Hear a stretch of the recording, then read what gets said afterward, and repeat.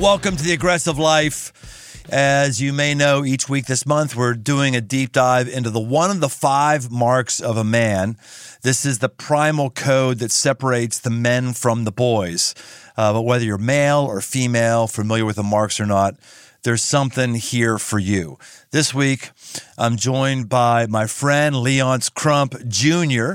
to take a closer look at the mark that men are team players. Boys want to be MVP. Boys want to be all-time quarterback. Boys want everything to revolve around them. They don't care about anybody else, but men are team players. Men will play the line, even if they got the best hand-eye coordination as a junior high kid, because that's what the team needs. While our culture might glamorize the lone wolf in the wild, it is the wolves that run with the pack who thrive. Lone wolves are skinnier, sicker, weaker, more hungrier, and die earlier than wolves in a pack. When you're in a pack, you can gather prey and support one another. Guys who call themselves a lone wolf are basically saying, I'm weak and not doing well. Even if it's been years since your days of sports in school, you and I are meant to exist on a team in an interdependent interaction with each other. Your family, your friends, your work teams, any group that is larger than one person, that's a team. And today we're going to talk about how to get the most out of it. Leonce is an author, activist, founding pastor of Renovation Church in Atlanta, Georgia. He's done a deep dive into teams that work, and he's put that learning into his newest book, The Resilience Factor, a step-by-step guide to catalyze an unbreakable team. We have a lot of people who want to get in the podcast to talk about their book, and we say a lot of no's, but when someone's written a book, who's a personal friend of mine, and I think the world of, I go, absolutely, dude, let's get you on the freaking podcast, especially because I want to talk about men or team players. Welcome to The Aggressive Life, Leonce Crump Jr. Hey, glad to be here. Tell me about the junior. Why junior? Tell me about your dad. Is that why it's junior? You're just like him? We are very similar. I am a junior, and actually my son is the third. And I wanted to carry on my father's name with my son, and my dad, of course, fought my mom to give me his name. And so I've tried to improve on it, and I've told my son he's got to take it to the next level too. I like that. Leonce. I'd never heard of that name before I met you. Yeah, tu qu'est-ce que c'est français? Tell me about that. What is that? It's French. French. So Leonce means wimp? Is that what Leonce means? If that's what lion means. It means lion. So as you were talking about the pack, I was thinking about the pride, because Leonce actually means lion. Oh, lion. Oh, okay. Got it. Oh, by the way, dude, I just saw the most brutal thing I have ever seen. 2 grizzlies, the pride reminded me of it, 2 grizzlies fighting each other in Alaska. Did I send that to you, Dirt? Did you see that? You did. It was crazy. Oh my crazy. Gosh. I will send that to you, Leonce. We gotta figure out a way. Is there a way to put that on a podcast? We can put a link to it in the show notes so you guys can watch it. All right, let's put it in the show notes. Oh my gosh, brutal. Well, anyway, where are we going with that? So you got a big family history, a big element of team going on. What makes you so interested in teams? Yeah, it's been my entire life. I started playing football when I was 5 years old. And so I've been on a team, literally on a team of some kind, for almost 43 years. And so my entire life has been fashioned around being interdependent with other people, contributing my gifts and my skills to, a larger common goal. It's just how I was raised, and our family functioned that way. I'm one of 2 siblings. God rest his soul. My brother passed away in September of 2021. But that's how we operated our entire life, and that's how our parents raised us. How did your brother die? He had esophageal cancer. Never smoked a day in his life. I think it was due to something he was exposed to in the military. He was a naval intelligence officer. I'm still not fully sure of what he did. We got a box of medals mailed to us about a month and a half after he passed away. And so he served our country proudly and faithfully. And, I miss him every day. That was my best friend. Oh, that's tough. And he was my best teammate, honestly. Really? Oh, yeah. What made him such a good teammate for you? He went out of his way to understand what would make me win. And isn't that what a great team does for each other? He understood the dynamics that would bring the best out of me. And that was from sports to Jesus. He actually came to faith before I did. And so my younger brother actually was integral in leading me to Jesus. He just understood me, and he took the time to get to know me. And he pushed me, and we pushed each other. We always pushed each other. We were both wrestlers, always drove each other to try and really get the best out of ourselves. So what gave you the desire or inspiration to write a book on being a teammate? Church is an interesting thing. and actually, I was kind of diagnosing, and this is just my anecdotal experience, but I was diagnosing kind of the staff members that we've had challenges with over the years, people who've kind of gone left or gone sideways. And as fascinating as this is, they all have one common denominator. Ooh, let me guess. Hold on. Ooh, fascinating. All have one common denominator. I should know this because we've gotten sideways with a good number of staff. Let me see if I can guess. Dirt, you got any guesses? They're bad teammates. Yeah, but that's obvious. That's a given, I guess. Yeah. That is a given. Okay, how about this? They want personal success more than they want team success. That is a fact. But the other interesting thing is none of them had ever played a team sport. Ah, wow. Now, I don't know if that's just my experience. Wow. But literally, to the person, none of them had ever played a team sport. Golfers, Fascinating. swimmers, ran track, but individual events, not relays. And that's just a few of them that I'll reference without going too deeply. But it was just this fascinating thing. I leaned back one day and I was like, wow, all of the guys and gals who are still here were longtime athletes on teams, every single one of them. And interesting.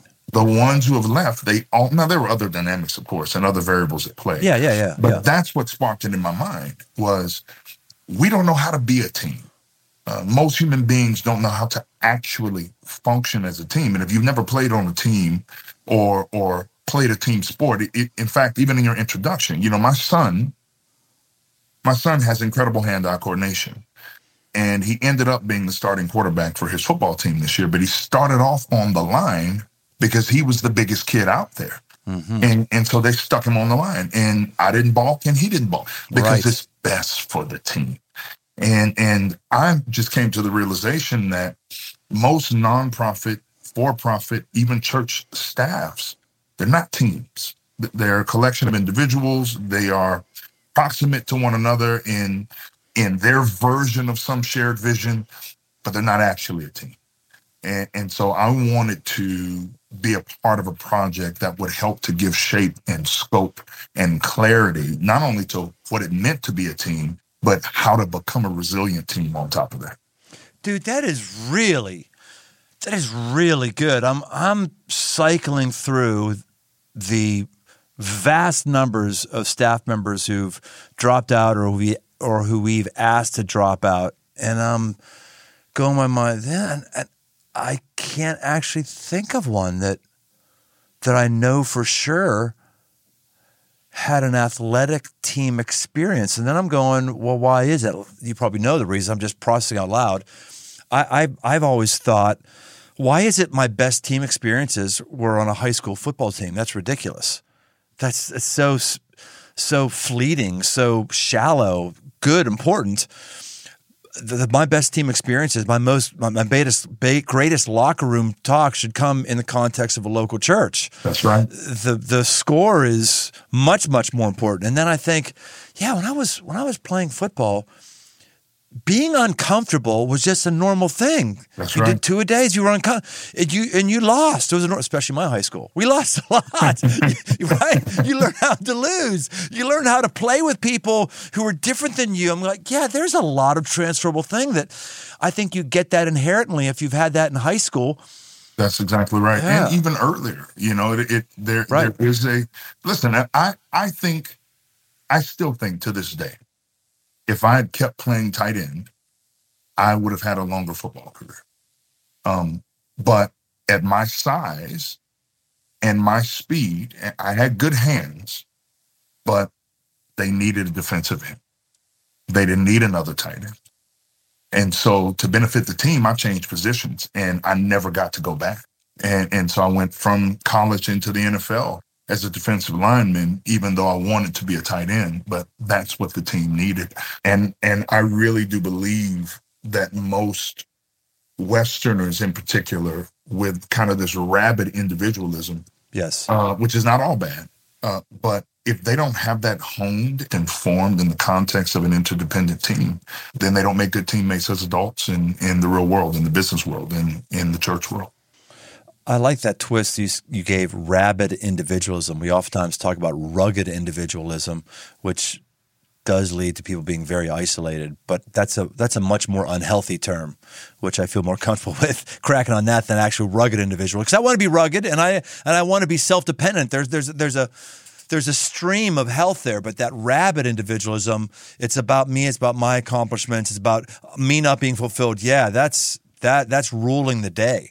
Yeah, that's exactly right. And an idea that I don't need anyone. Rugged individualism says, if I'm forced to, I can make it happen on my own. Rabid individualism says, I don't need anybody and I don't want anybody. They'll just be in my way, and drawing the distinction between that even is so vital to not only health as a man, but health as a team. Are there statistics around today's younger generation, how involved they are in team sports relative to those of us who were in the 80s or 70s? I don't know that I want to tell you. You're so happy. I don't want you depressed. So you know the answer to this? I do. What's the answer? It's a rapid decline. I can't give you the exact number, but it is a rapid decline in team sports participation. Alarmingly, the grip strength of millennials and younger is weaker than the men from previous generations.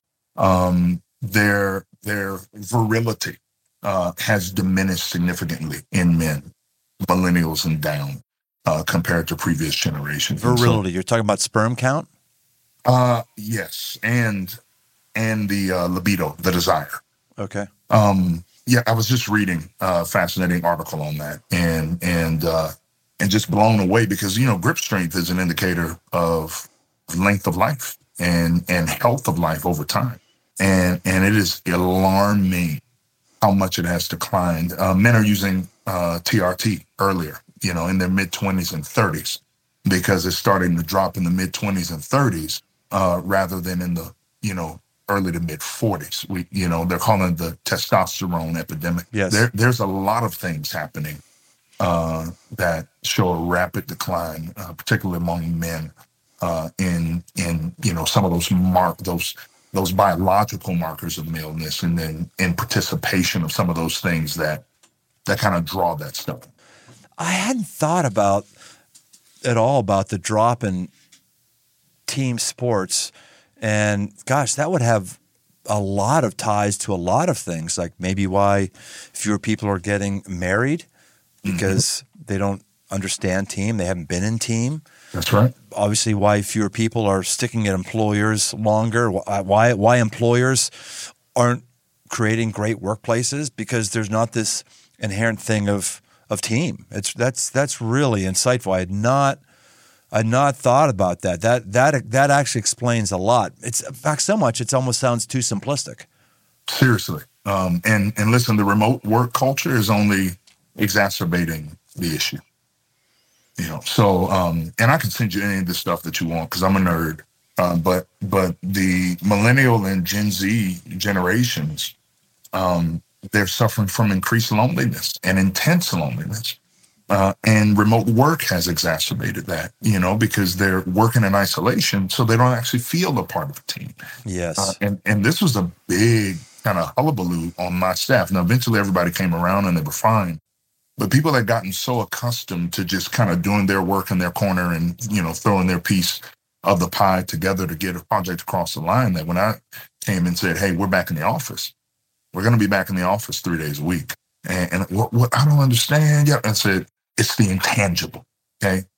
I know that you might even be more efficient sitting at your dining table than you are here. But all of our greatest ideas, all of our biggest vision, all of our biggest wins have come through proximity, not through you doing an assignment in isolation. And so that was kind of the last big hill team-wise that I had to take with my team. Was like, hey, we're back in the office. This is how it's going to be. We're going to be a team that is proximate to one another. We're going to be a relational team, not a transactional team. Right. And if you don't want that, then find a new team. Well, even there, we as people of us who employ people and manage people, it's pretty well documented that the power dynamic is entirely shifted. Any advantage that the boss or employer had is long gone because people have other options and they're just not there. And I think also, if you've been in that team environment, you've had your coach get up in your grill. You've been yelled at. You've been yelled at in front of other people. Yes. You've been quote unquote devalued. And demoralized. Yes. Demoralized. Right, exactly. So it's hard when you're a manager, when like every word has to be perfectly just said the right way, because people have never had that coaching experience where it came out wrong. But so what? The coach, then get what they want. Yeah. You give your boss a level of grace because they're never going to do as bad as your coach did in high school, who was really the last in line when it came to manners. Oh, how about my defensive line coach grabbing me by the helmet, like the face mask, and just dragging me into the ground? And he said, if you don't know which way to step, then I'll push your dumb ass in the right direction. Like this. This is what I'm used to. Right. And so when somebody tells me no, or we're not going to do it that way, and I don't owe you an explanation, I'm not going to fall apart. But when you haven't had that type of experience, then there's a good chance you're going to come undone the first time somebody shows you their teeth. My high school coach got so upset that how we weren't hustling at two-a-days in the humidity of Pittsburgh in August, he took away our water. Mm-hmm. No waters. No. 95 degrees outside for 3 hours. No, you don't guys get any water. Oh my gosh, the water cult of today would completely implode. Well, let me tell you, again, sadly so, I coached my son's team. Now, I'm trying to say this in a diplomatic way. Why? Aggressive life isn't the diplomatic life. Come on, let's get the real Leonce. Navigating their soft-ass fathers and their bullying mothers while trying to coach these boys was one of the toughest things I've ever dealt with. One boy quit in the middle of the game because he didn't want to be hit anymore. And we almost had to forfeit the game because he refused to come back out. So I get his father from the stands. Father comes down. He tells his dad, no, I'm done. I'm not playing anymore. Then mom comes down. And he tells his mom, no, I'm not going back out there. And so we almost had to forfeit the game. Luckily, the other coach, feeling my pain, and we talked about it afterward. In fact, he said in some very colorful language that you can barely coach these MFers anymore because anything you do, their parents are in your face or they fall apart and quit. They're not built like us. And so luckily, seeing my pain, he just had one of his boys sit so that we can keep the game even. But that's the environment now. That's the generation that is raising the generation that's coming. And I really do think that unless we start to take some of this head on, and we talk about this in the book too, like how to cultivate some level of psychological safety so that you can have radical candor on your team. Because if I can't be candid with you, we can't be a team. We can't win together. We can't, and the way that things are done now, man, it is just, like you said, the song and the dance, the tiptoeing around hard words. That's not going to get us across the finish line. Are we sure that this isn't another example of us as an older generation? I would put you a generation beneath me. How old are you? 43 this year. You're 43 and 57. Are we sure this is another example of older people look at younger people that you just don't measure up to me? I mean, Americans have been doing this for 250 years. We always think the next generation is weaker and less than. Are you sure we're not doing the same thing? So it's interesting you say that, because the last article I read started off just that way. Every generation says that the next generation is weaker, but scientifically, this generation actually is. That's literally how the article starts off. The one that talks about grip strength and sperm mobility and all these other things. It's literally bearing itself out in the science. The drop in testosterone, all of that is bearing itself out in science. So I think there could be an air of, like, toughen up, you're not like, but there's also some very real data markers that are bearing themselves out in people's bodies. I can understand the grip strength going down because kids aren't holding on to bats because we don't play baseball anymore. We're not building tree houses and hanging on all that stuff. But what virility, lack of hardness? Why would that be going down? Just the less strenuous things, the less aroused you can get. What's the link there? Yeah. This is actually apropos the Aggressive Life podcast. Having a non-sedentary life increases your libido. It increases your virility. It increases your capacity. There we go. So the sedentary nature of many men's lifestyle, whether that's television or video games or just sitting at a desk all day and then not doing anything else, that's what's contributing to this. Well, I will out myself. Actually, we talked about this before in the Aggressive Life, but it's aggressive for me to just say it, so I'll say it. I've been on testosterone for the last year. You're 57, though. You're not 25. Right. I'm 57, and one of the reasons I got blood count tested. I was at 308. My doctor, like, not testosterone clinic that makes money when you have stuff, but my doctor says, well, if you're at 425, it's not going to do anything for you. I said, I'm at 308. He says, oh, you should definitely do it. But one of the reasons I didn't do, I believe something was wrong for a while, and a lot of those natural remedies are basically what you're just saying, Leonce, like, go out, work out, do things, because you can raise your testosterone. You do that, and my workout stuff hasn't changed at all. I just couldn't make any gains at all. So It makes sense, though, as we're more sedentary, just moving our thumbs as we're looking at a video screen or we're just staring at Netflix. Yeah, I guess it would make sense that we couldn't keep an erection. That makes total sense. Yeah, it's tied to that. I mean, the number one way to naturally raise your testosterone is to do sprints. Really? That's the number one way to naturally raise your testosterone. Just full-out sprints. Few rounds of sprints. Fascinating. And so when you have kids who don't play outside anymore, my kids go out and play outside every day. And very often it's just them outside playing outside. So we've kind of put ourselves into this hole. We're not playing team sports. We're not living active lives. Yeah, you're right. If you're not in a team sport, you would never sprint. No reason to. Wow. I mean, running from a lion, which again, when I was on the Serengeti with the Maasai, oh, you'll like this. Can I go out of frame for a second? Yeah, you can go out of frame a minute. I won this in a jumping contest with a Maasai chief in Africa. Wow. And again, just fascinated by their culture. One of the things you have to do to cross over in manhood is you have to go on a hunt. You have to go on a hunt. And the lions are out. I actually watched lions hunt myself. They were hunting wild boar on the Serengeti. And so those boys at 13, they've got to what? They've got to sprint. They've got to run. They've got to kill. They've got to bring something back. It's like I'm already starting to think through what is the rite of passage that I'm going to take my son through at 13 to kind of mark the era in which he's moving into manhood.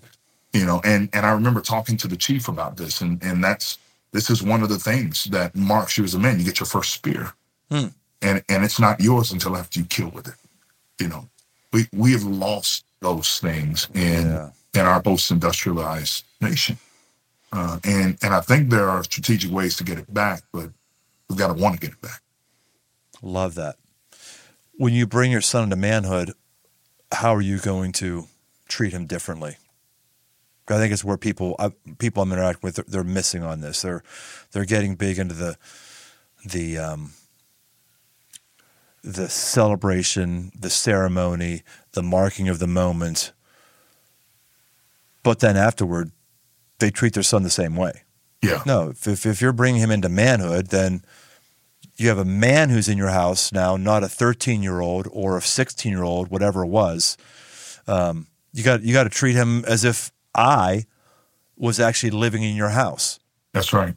I gotta honor your rules. It's still your house, but I'm a man living in your house.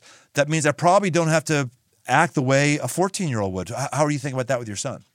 Yeah, for me, I'm thinking expanded independence and kind of raising ourselves to a level of equality in how I address him. Not addressing him as a little boy who needs specific direction at every turn, but really speaking to him as an interdependent being who is starting to develop his own outlook and his own worldview and his own perspective. And as you said, he's going to still follow my rules because he's in my house. But I'm not going to enforce those as I would on a 7 or an 8-year-old. Yeah. We're going to dialogue about those things. I'm going to trust him more. And I'm going to give him the opportunity to contribute. And I think that was the biggest thing my father ever gave me. I started working when I was 13 years old. And that was my way of a part of my rite of passage into manhood. And I don't even know if he would have framed it that way. I don't know if it was even cognizant for him as like, I'm taking my son through this journey. I just remember the shift where he gave me the opportunity to contribute to the well-being of our household by taking on some of my own needs, clothing or food or anything else through work. So I started a yard cutting business when I was 13 years old. I had employees by the time I was 14, and I have worked ever since. And my dad helped me to steward that money, manage that money, taught me about giving and tithing, taught me about saving, and began to inform me for how I was going to be launched into the world. And then at 17 years old, I was launched into the world, and I haven't been home since.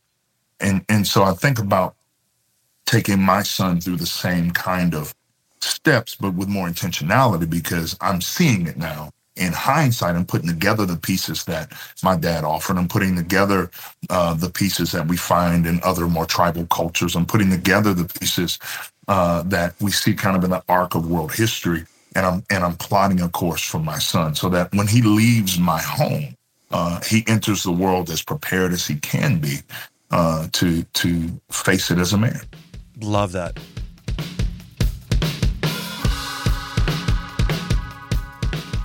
Today's episode is brought to you by AG1. I gave AG1 a try because I was feeling a bit sluggish, not confident I was getting all the nutrients that I felt that I needed. And I thought maybe this is an easy solution. So I drink AG1 in the morning. I love doing the morning. I do it on an empty stomach. It forces me to get 12 ounces of water into my system.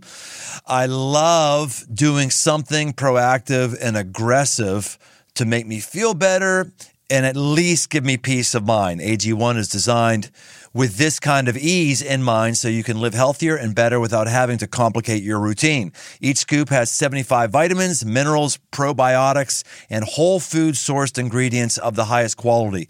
If you want to take ownership of your health, try AG1 and get a free 1-year supply of vitamin D and 5 free AG1 travel packs with your first purchase.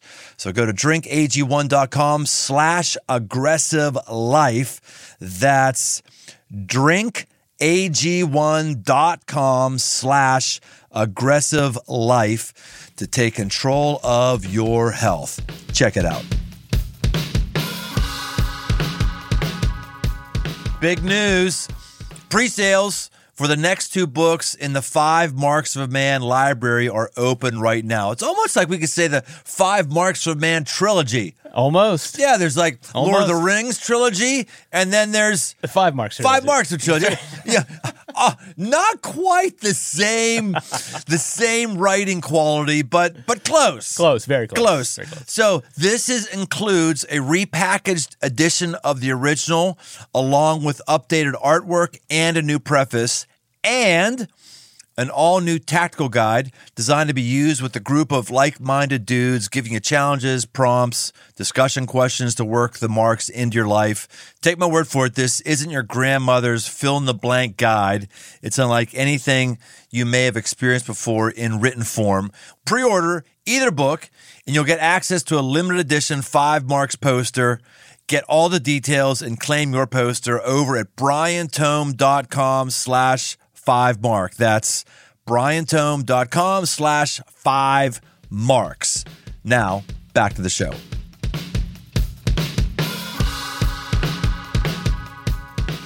You mentioned earlier, as leaders of the team, we have to create psychological safety for radical candor. Yes. Talk more about that. What does that mean? Psychological safety meaning that if you are honest with me, I'm not going to leverage my power dynamic to punish you, or to diminish you, or to isolate you, or to otherwise neutralize your contribution. Because you can be forthright and honest with me. I'm going to actually talk to you as an equal. So psychological safety says that you can say to me, "Hey PL," that's what they call me. "Hey PL, I really didn't like that. I didn't like how that felt, or I wasn't comfortable with that interaction," without me flipping out and using the power I have to rob you of agency or dignity. Yeah, we've noticed that here, my day job as well, that when we have been most unhealthy, and we've had some unhealthy times over the last several years, there's been a lack of candor is what we've said. I like how you say radical candor, which I'm not sure why that is. I've asked our team, why is that? Because you guys know that I'm full of candor with you. Is it you're afraid that I'm going to whack you if you say something I don't like, which I don't think is the truth because you guys say that stuff to me all the time. But lower down in the organization, like just one level down, there's things that are very obvious that people are not saying to one another, and it's creating big problems.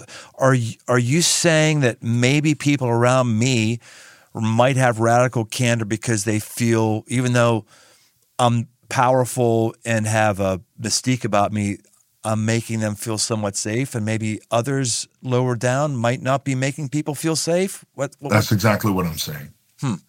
And, just from our interactions, you lead at a much larger scale than I do. You've been leading much longer than I have. But you still speak to me as a peer and not an underling. That's the first thing I notice about you. And there are leaders, we both know them.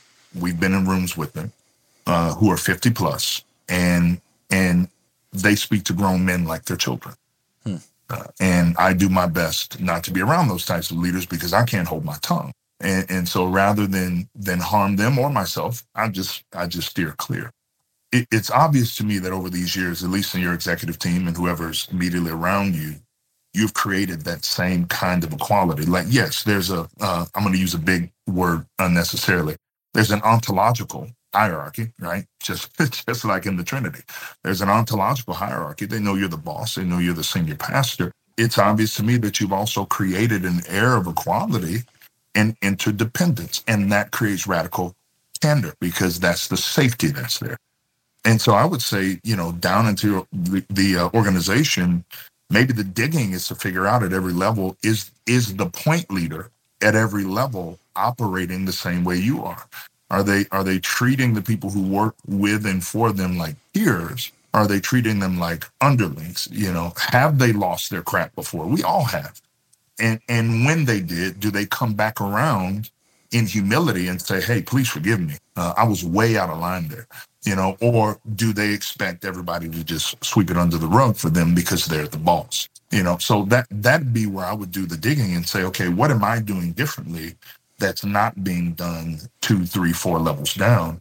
And how do we address it with each of the point leaders so that they are creating the same kind of environment at their level that I'm creating at mine?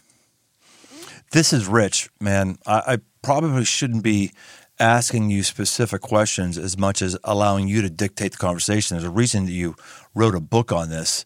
So just tell me what I should be knowing that I'm not even going to know to ask about the resilience factor, step-by-step guide to catalyze an unbreakable team. What else do you have to give us to whet our appetite before we actually buy the book? Yeah. So the book, I think personally, is one of the most well-constructed leadership books that I've read because it's practical. And so I will say, if you're a theory person, if you're a theory person, you're probably not listening to this podcast. So, ow! You basically said, if you're a person who likes to think, you don't listen to this podcast. No, that's a compliment. If you're a person who likes to think and not do, this is probably not the circle for you. Amen. But if you're a thinker who wants to act on what you learned, then this is a great book because it is formatted like a workbook. So it's not just a leadership book you're going to read through and then try to distill the 6 principles you learn from it to your team. But it's actually written so that you work through it with your team step by step over 8 movements. And each of those movements are curated specifically to produce a tangible result. So, one of the things we found for teams that thrive and teams that are resilient is they have a very, very clear ability to articulate their shared mission. And maybe you would be surprised, maybe you wouldn't be surprised at the number of teams I've personally sat with, and everyone had a different definition, understanding, or spin on what the mission of the team was. And so if you don't have a shared mission, you can't have resilience, because resilience is built in as a team, it's built in the interlocking strength of commonality. Well, if we're not pulling in the same direction, then we're not going to be a good team, let alone a resilient team. So it takes you through the steps of forming a common team mission. It takes you through the steps of cultivating psychological safety so that you can have radical candor. We even give you a map of how to have a hard conversation, where to start, maybe what words to choose, what words to avoid, where are the landmines, right? And we do this over 8 movements so that by the time you get to the end of this book, there should be a shared confidence on the team that you are more of a team and that you're a more resilient team on top of that. So this is meant to be done in a team context. This is not just you and your alone time. That's exactly right. Now, is it a good read? Yes. You can do it in your alone time, but you will only get about 40% of the benefit out of the book. It's built so that you and 5 to 7 other leaders are walking through this all together and coming out at every movement with something tangible that grows the strength of your team. And that's why it's called the resilience factor. You're saying your team will last if you're doing these things together. That's exactly right. Resiliency is a really undervalued characteristic. I think most of us would just much rather have success than resiliency, significance than resiliency, richness than resiliency, notoriety than resiliency, all these things. There's just that thing of hanging on. You mentioned grip strength. We've talked before here in the Aggressive Life about Peter Attia's work. If we talked about that, you aware of him and what? Oh yeah, love Peter Attia. Yeah, he's got about the whole thing about how to live the last decade of your life. Have you heard that whole thing? Yeah, I watched the special he did with Chris Hemsworth too, which was fascinating. Oh, he did a special with Chris Hemsworth. What was it? Oh gosh, it's on Disney Plus, and it's all about Chris Hemsworth learning how to live the longest he can, the longest possible life, and the healthy possible life, and Attia is walking him through every step of it. That's on Disney Plus. Yeah. So he talks on that special grip strength. Mm-hmm. Yeah. For those who doesn't know, he says that basically some of the things in the early part of your life, the way to keep living is don't do anything stupid. Don't fall out of a tree. Don't have a motorcycle accident without a helmet on. Don't, yada, yada, yada, which I've done all these things, by the way. Fell out of many trees, had motorcycle accidents without helmets. But anyway, you die because of something like that. The middle parts of your life, I think his thing is about aerobic stuff, keep down heart disease by keeping the blood pumping, everything. And he said the last decade of your life, whatever you're always going to have the last decade, he says the main thing is grip strength. Yep. Because when you fall and break something as an 80-year-old, 90-year-old, 70-year-old, whatever old it is, your last decade, that's when you die real fast. That's right. You generally fall because you're stumbling and you can't grab onto something and keep yourself up.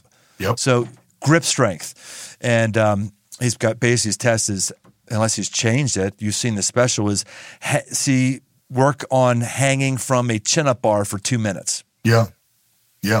And he added farmer's walk. Oh, he did? So what's his thing there? Oh, gosh. It's a percentage of your body weight in each hand. Think for a 90-second walk or maybe 2-minute walk. Interesting. Okay. I'll have to check that one out. Because what he added to it was not only the grip strength, but the balance, too. Balance is something that we start to lose as we age. Right. So I've actually, I'm lifting weights less now that I've kind of crossed that threshold into 40, and I'm doing more sprinting. I'm doing a lot more Pilates, for core strength and core balance, and doing a lot more functional movements rather than bodybuilding movements for that very reason. You're ringing my bell. Every year I say, okay, this year I'm going to do more yoga because I can feel my flexibility going away. I can just feel it's different when I put on a sock. Like I'm not as rooted. I got to do it. But gosh, it's so hard to go do yoga instead of doing your same old dumbbells, Well, I do yoga at home, so I don't know if that'll help you. But on YouTube, they have 100 different teachers, and I've just worked it into my morning routine 3 days a week. After I spend some time with the Lord, I do yoga right there in my bedroom. How long do you do it for?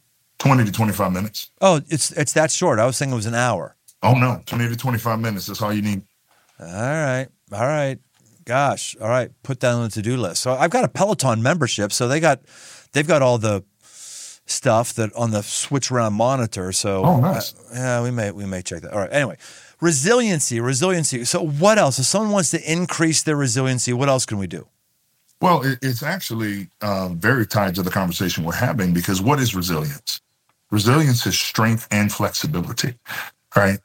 That is, at its core, when something is resilient, it is both strong and flexible, meaning that it can be pushed to the very brink and still not break because of the strength, but it has give because of the flexibility.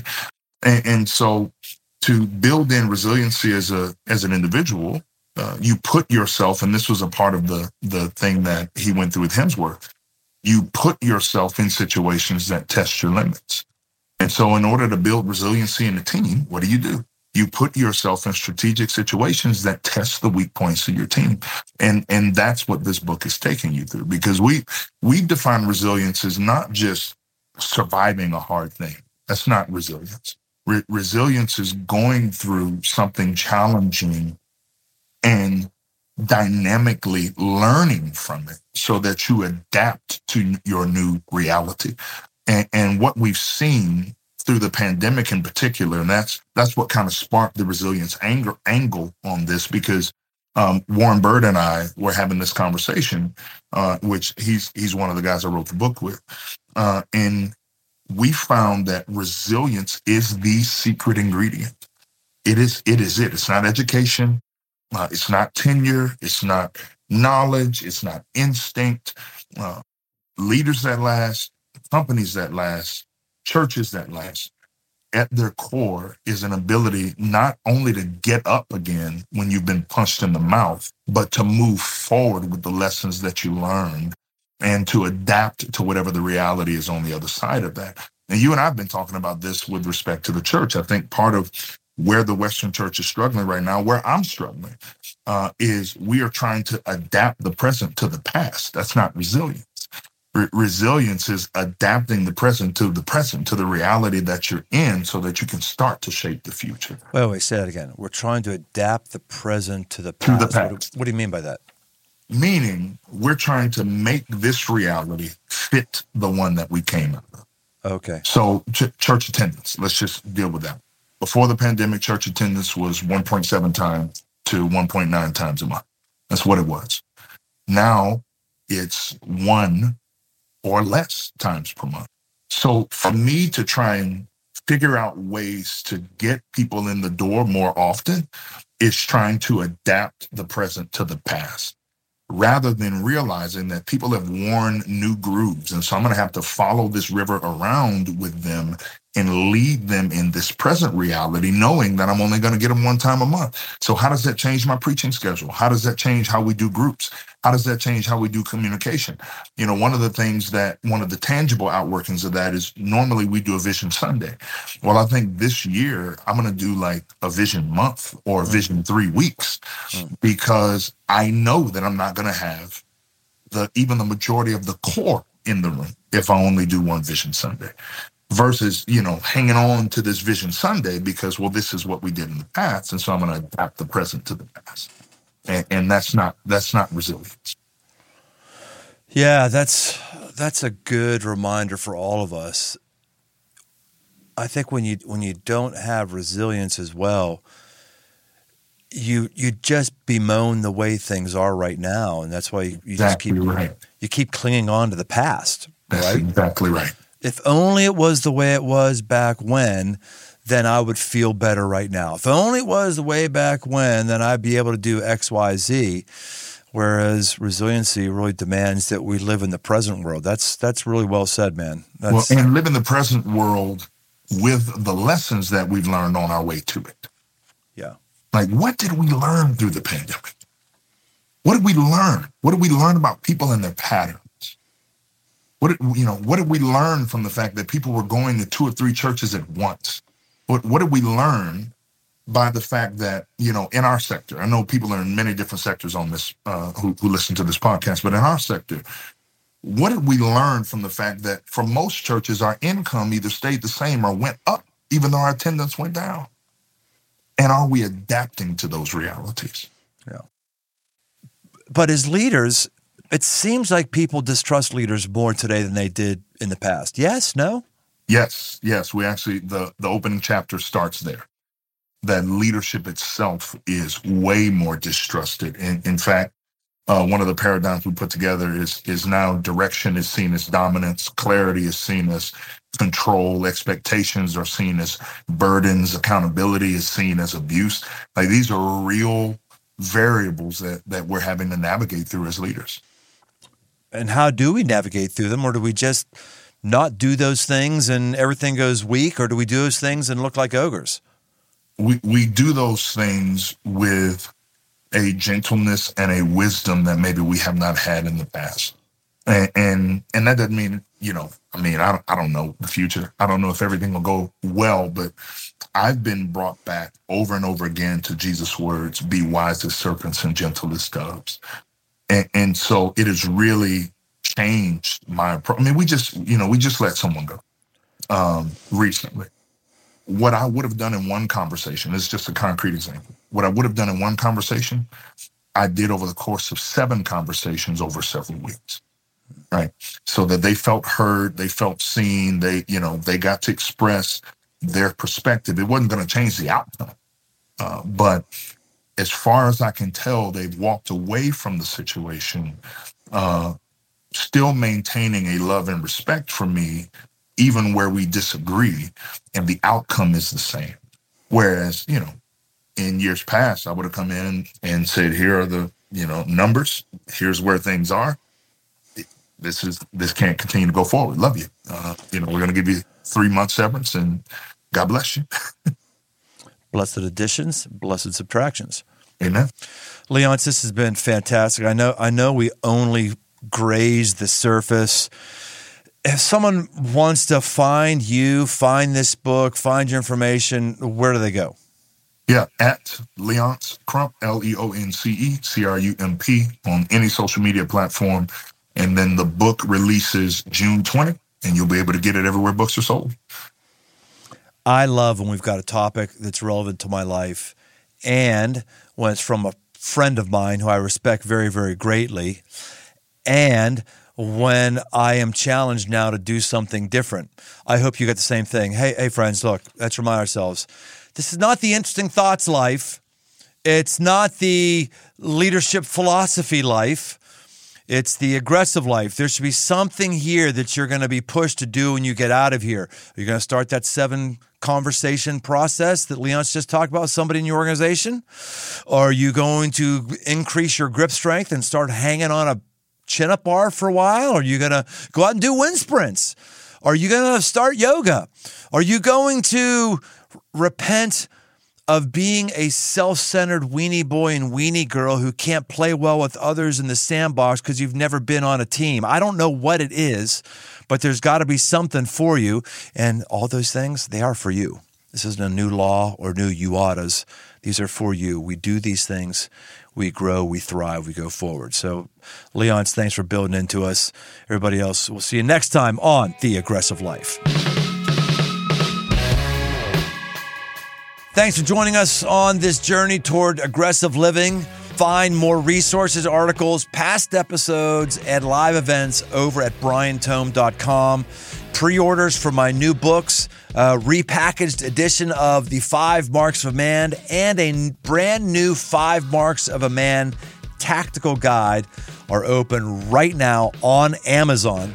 If you haven't yet, leave this podcast a rating and review. It really helps get the show in front of new listeners. And if you want to connect, find me on Instagram at Brian Tome. The Aggressive Life is a production of Crossroads Church, Cincinnati, Ohio.